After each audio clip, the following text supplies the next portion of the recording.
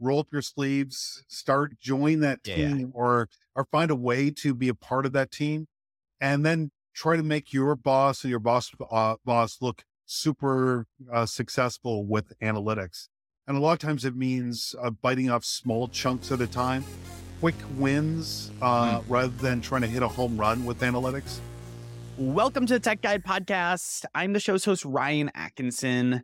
Today we have Dean Abbott on the podcast to talk about what goes into a typical data model test and analysis, real project that he's worked on with the IRS and the U.S. Navy. This is a fun conversation to talk about analyzing grit and like physical attributes of these SEALs.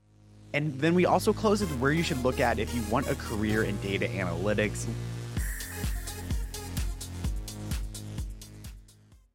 Welcome, Dean. So excited to have you on. Thanks for having me. I'm really looking forward to the conversation. Yes, and you are like a mastermind, a wizard in all things data analytics. You've been in analytics for like over 20 years. So I'm just curious, like the history of analytics and like how the perception of like the world has changed on data analytics since you got started.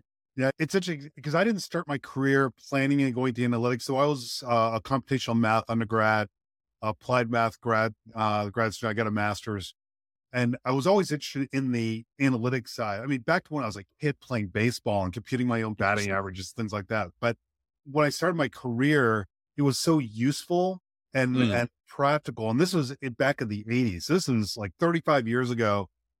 But the core methods that I started learning at that time really persist to this day. So in one sense, not much has changed over the last 30, 40 years in analytics. You still have basic statistical methods, and those go back 100 years.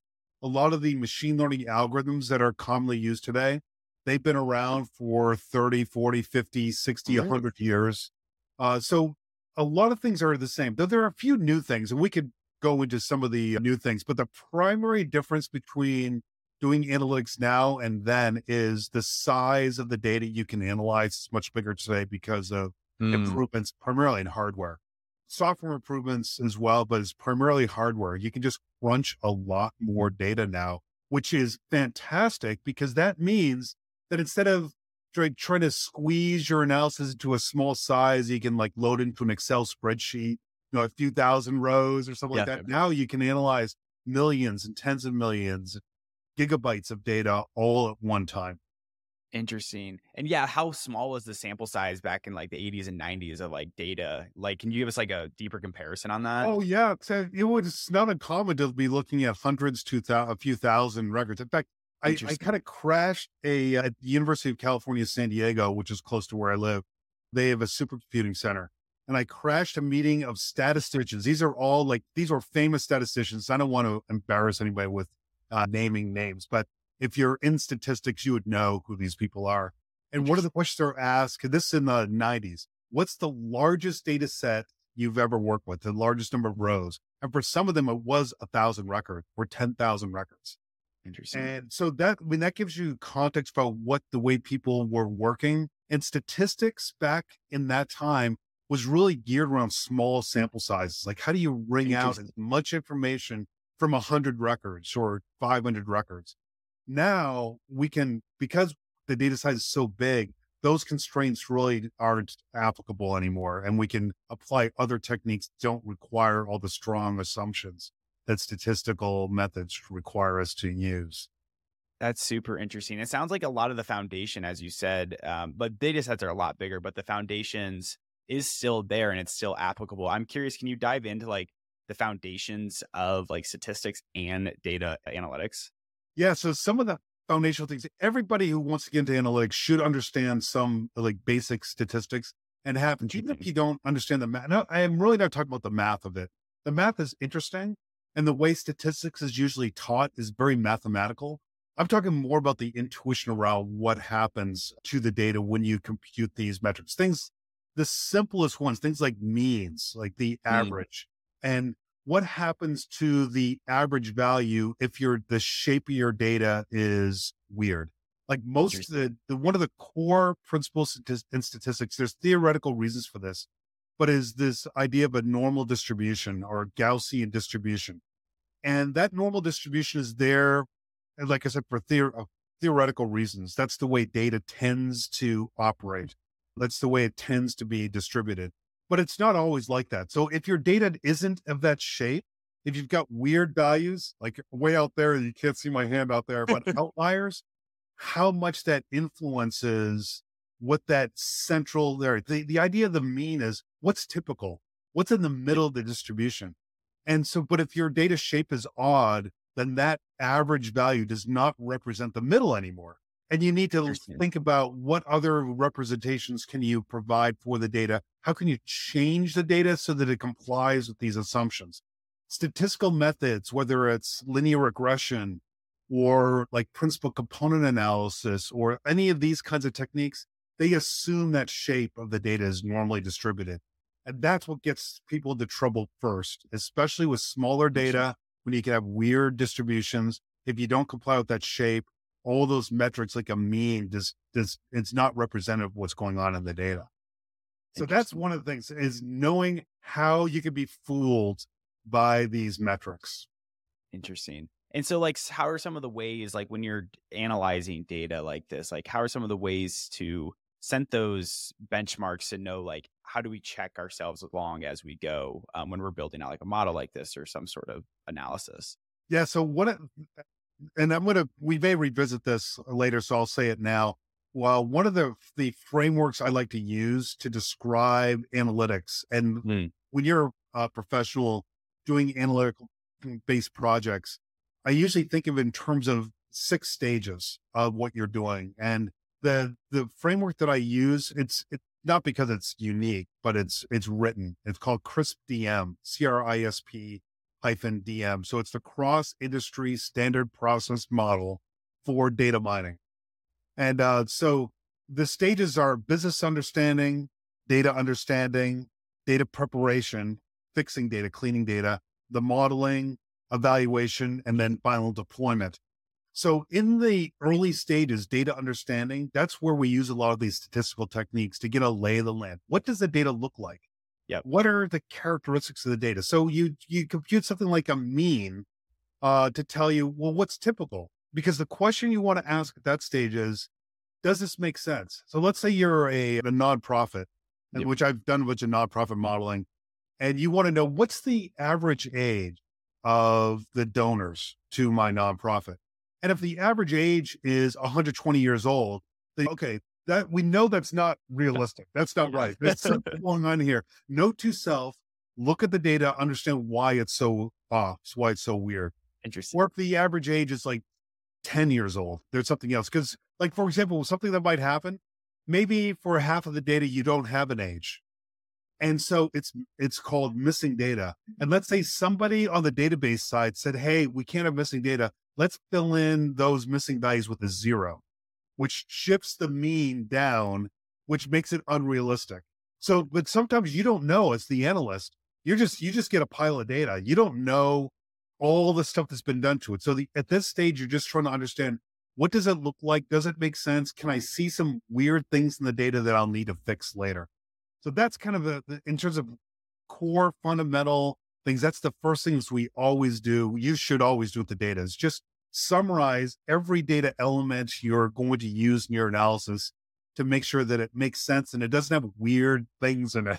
Because there's like, one of the quotes that got picked up a lot is, it's a flip of a George Box quote. The George Box quote is, all models are wrong, but some are useful.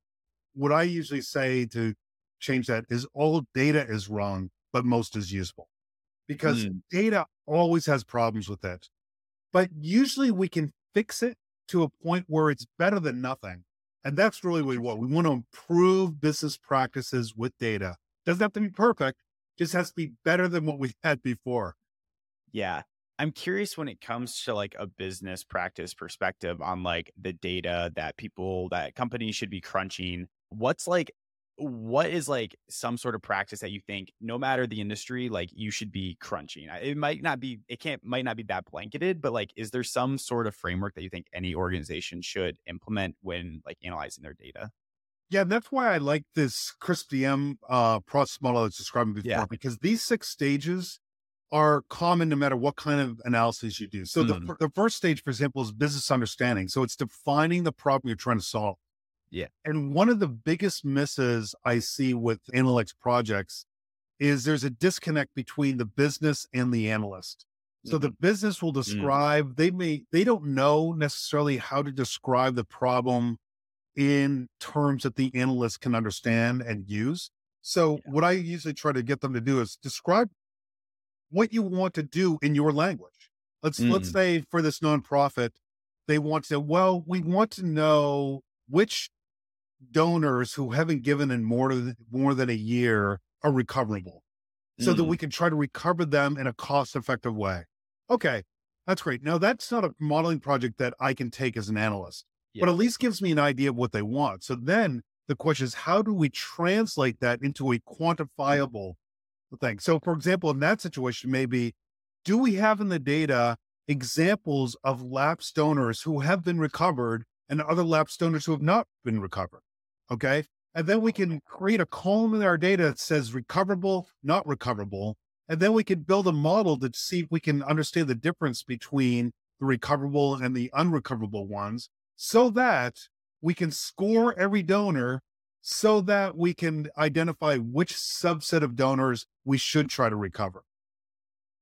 And so you can see there's a whole sequence of steps, but that's a translation between what the business is trying to accomplish and then what you could do with analytics. Interesting. What I like about that is like getting the alignment on with like the business objectives, but like the analyst be like, I don't really know what that means, but like I can kind of like take these steps to identify the problem and then give you the solution from that. Yes. And that's always a conversation because the reason why I say this is where most projects fail Mm, is the business can't describe in quantitative terms. They can only describe in qualitative terms. And the yeah. analysts, sometimes super smart analysts, kind of they think they understand, but they really don't.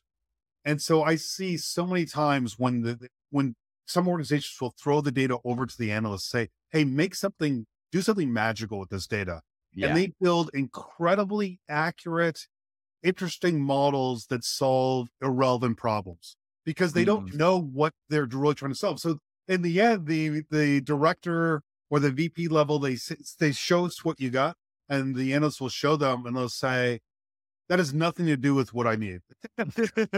And they said, well, we didn't know what you wanted. But so there, that disconnect really bites you down the road. So there has to be the conversation, connect these together. And there has to be really regular feedback, especially the first time you're introducing more advanced analytics to the yeah. organization, because you're trying to train each other on how to do analytics. Yeah. That's what I'm also curious about. So let's just say you're aligned on the objectives, you run the models, it turns out great. Like, yes, like thank you, like this is perfect.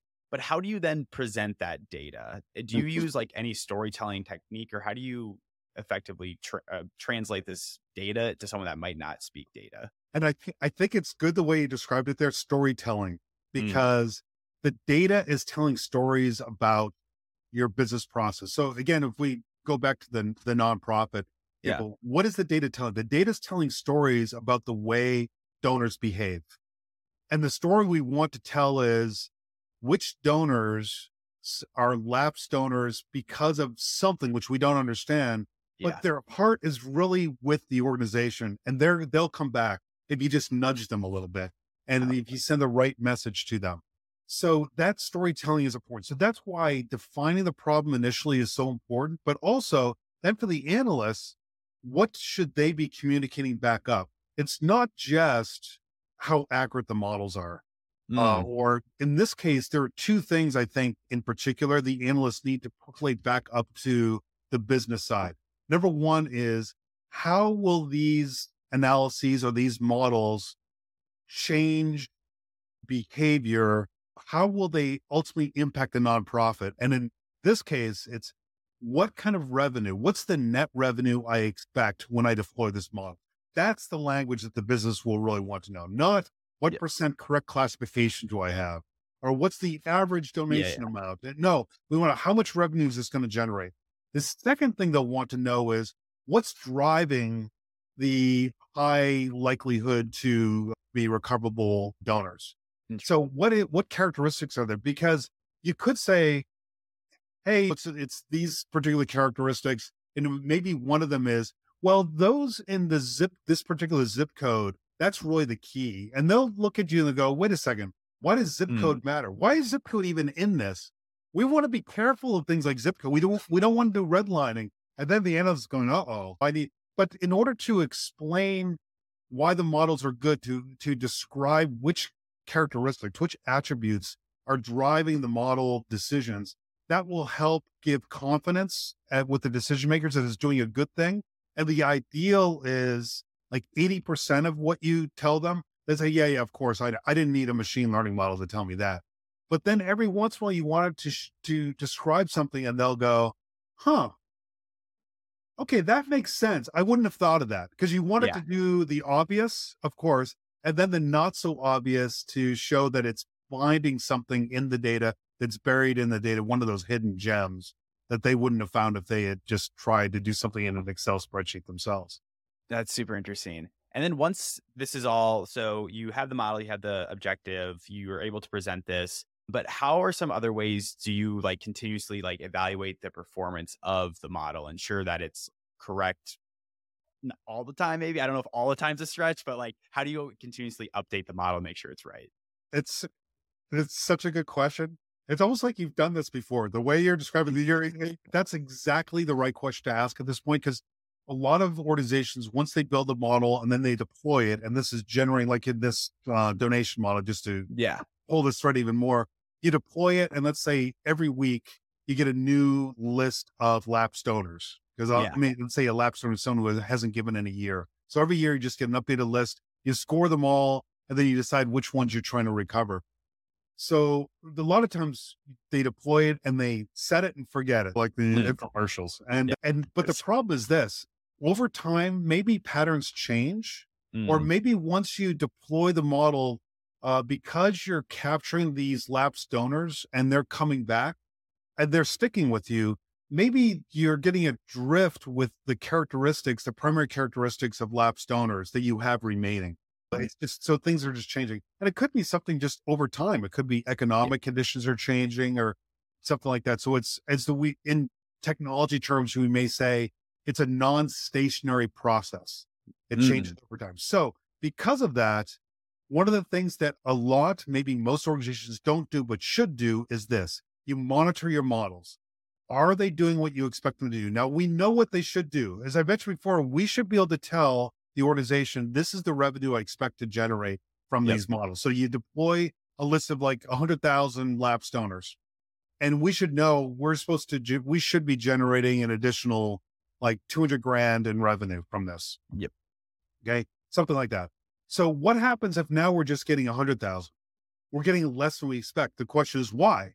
And the analyst can look at that and show, oh, we're not getting the same recovery rate that we expected.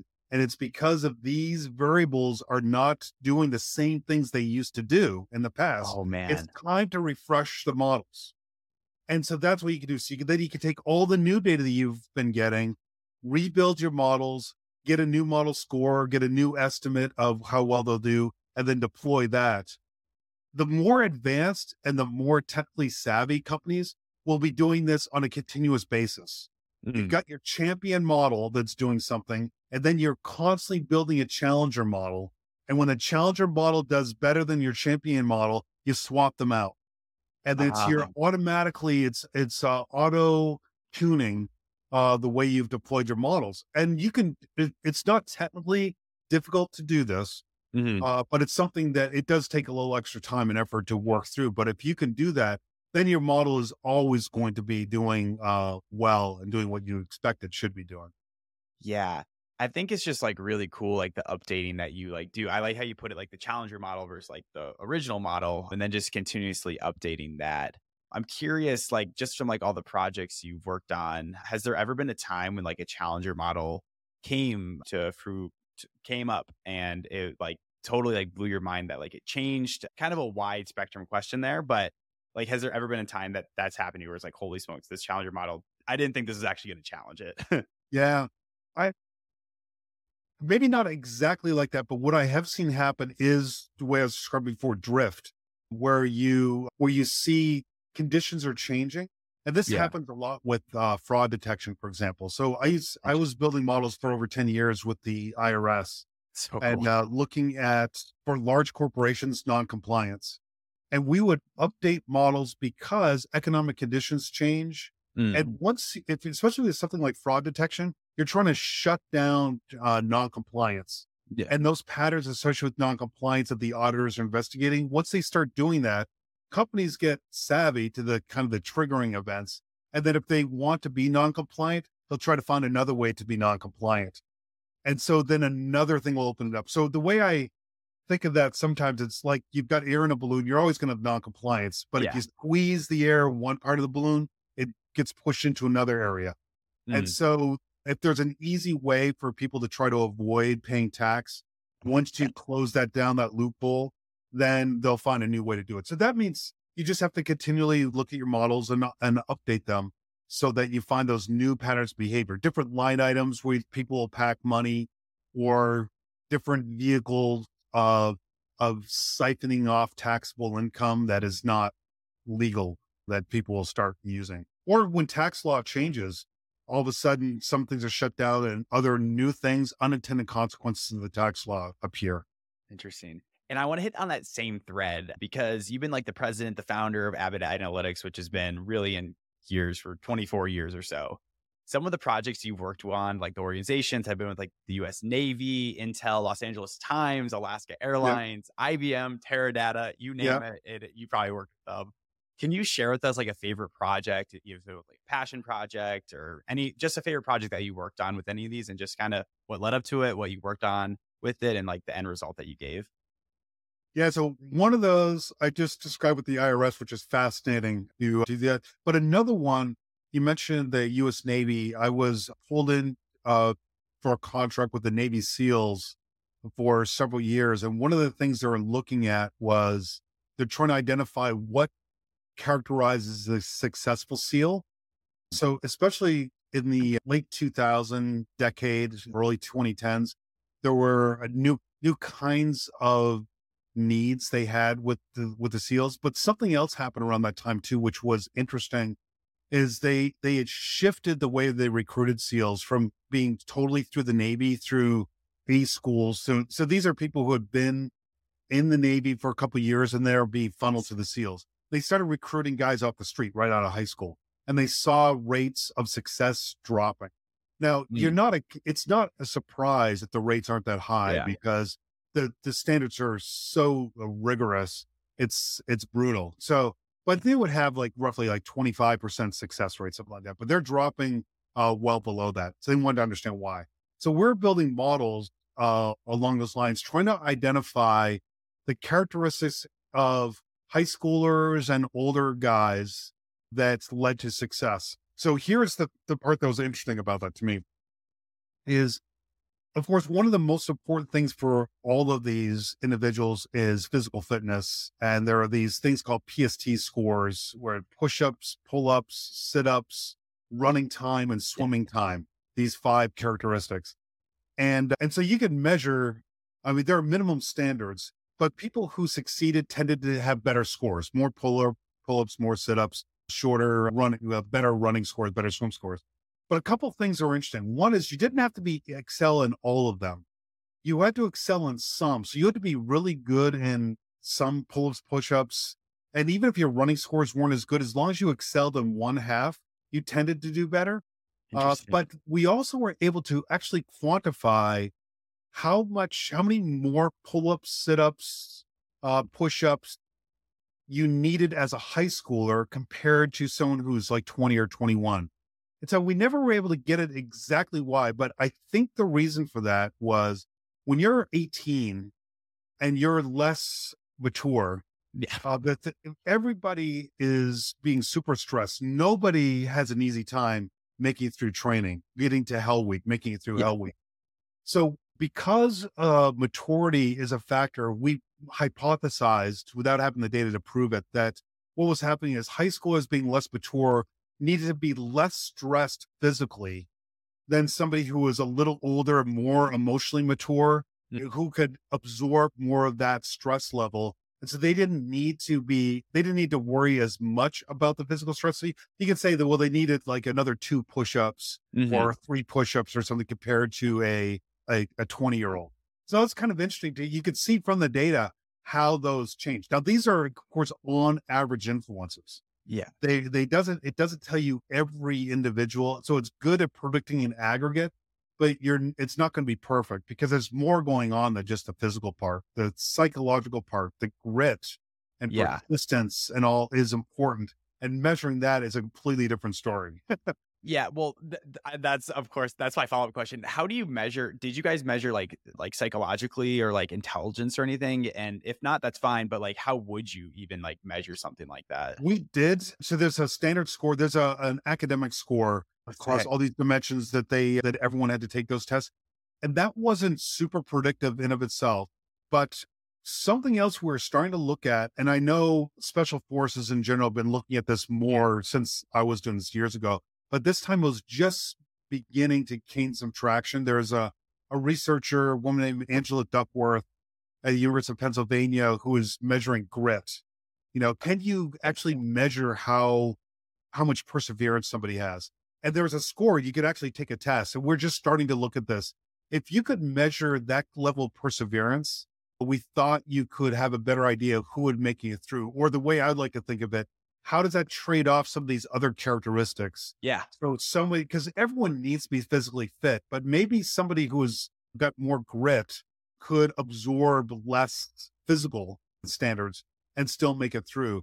Because sometimes we'd see it anecdotally when we talk to SEAL trainers, we'd say, can you tell me something about the people who don't make it through? And one of the things that came back several times is that this studs in high school didn't necessarily do that well at buds, the training.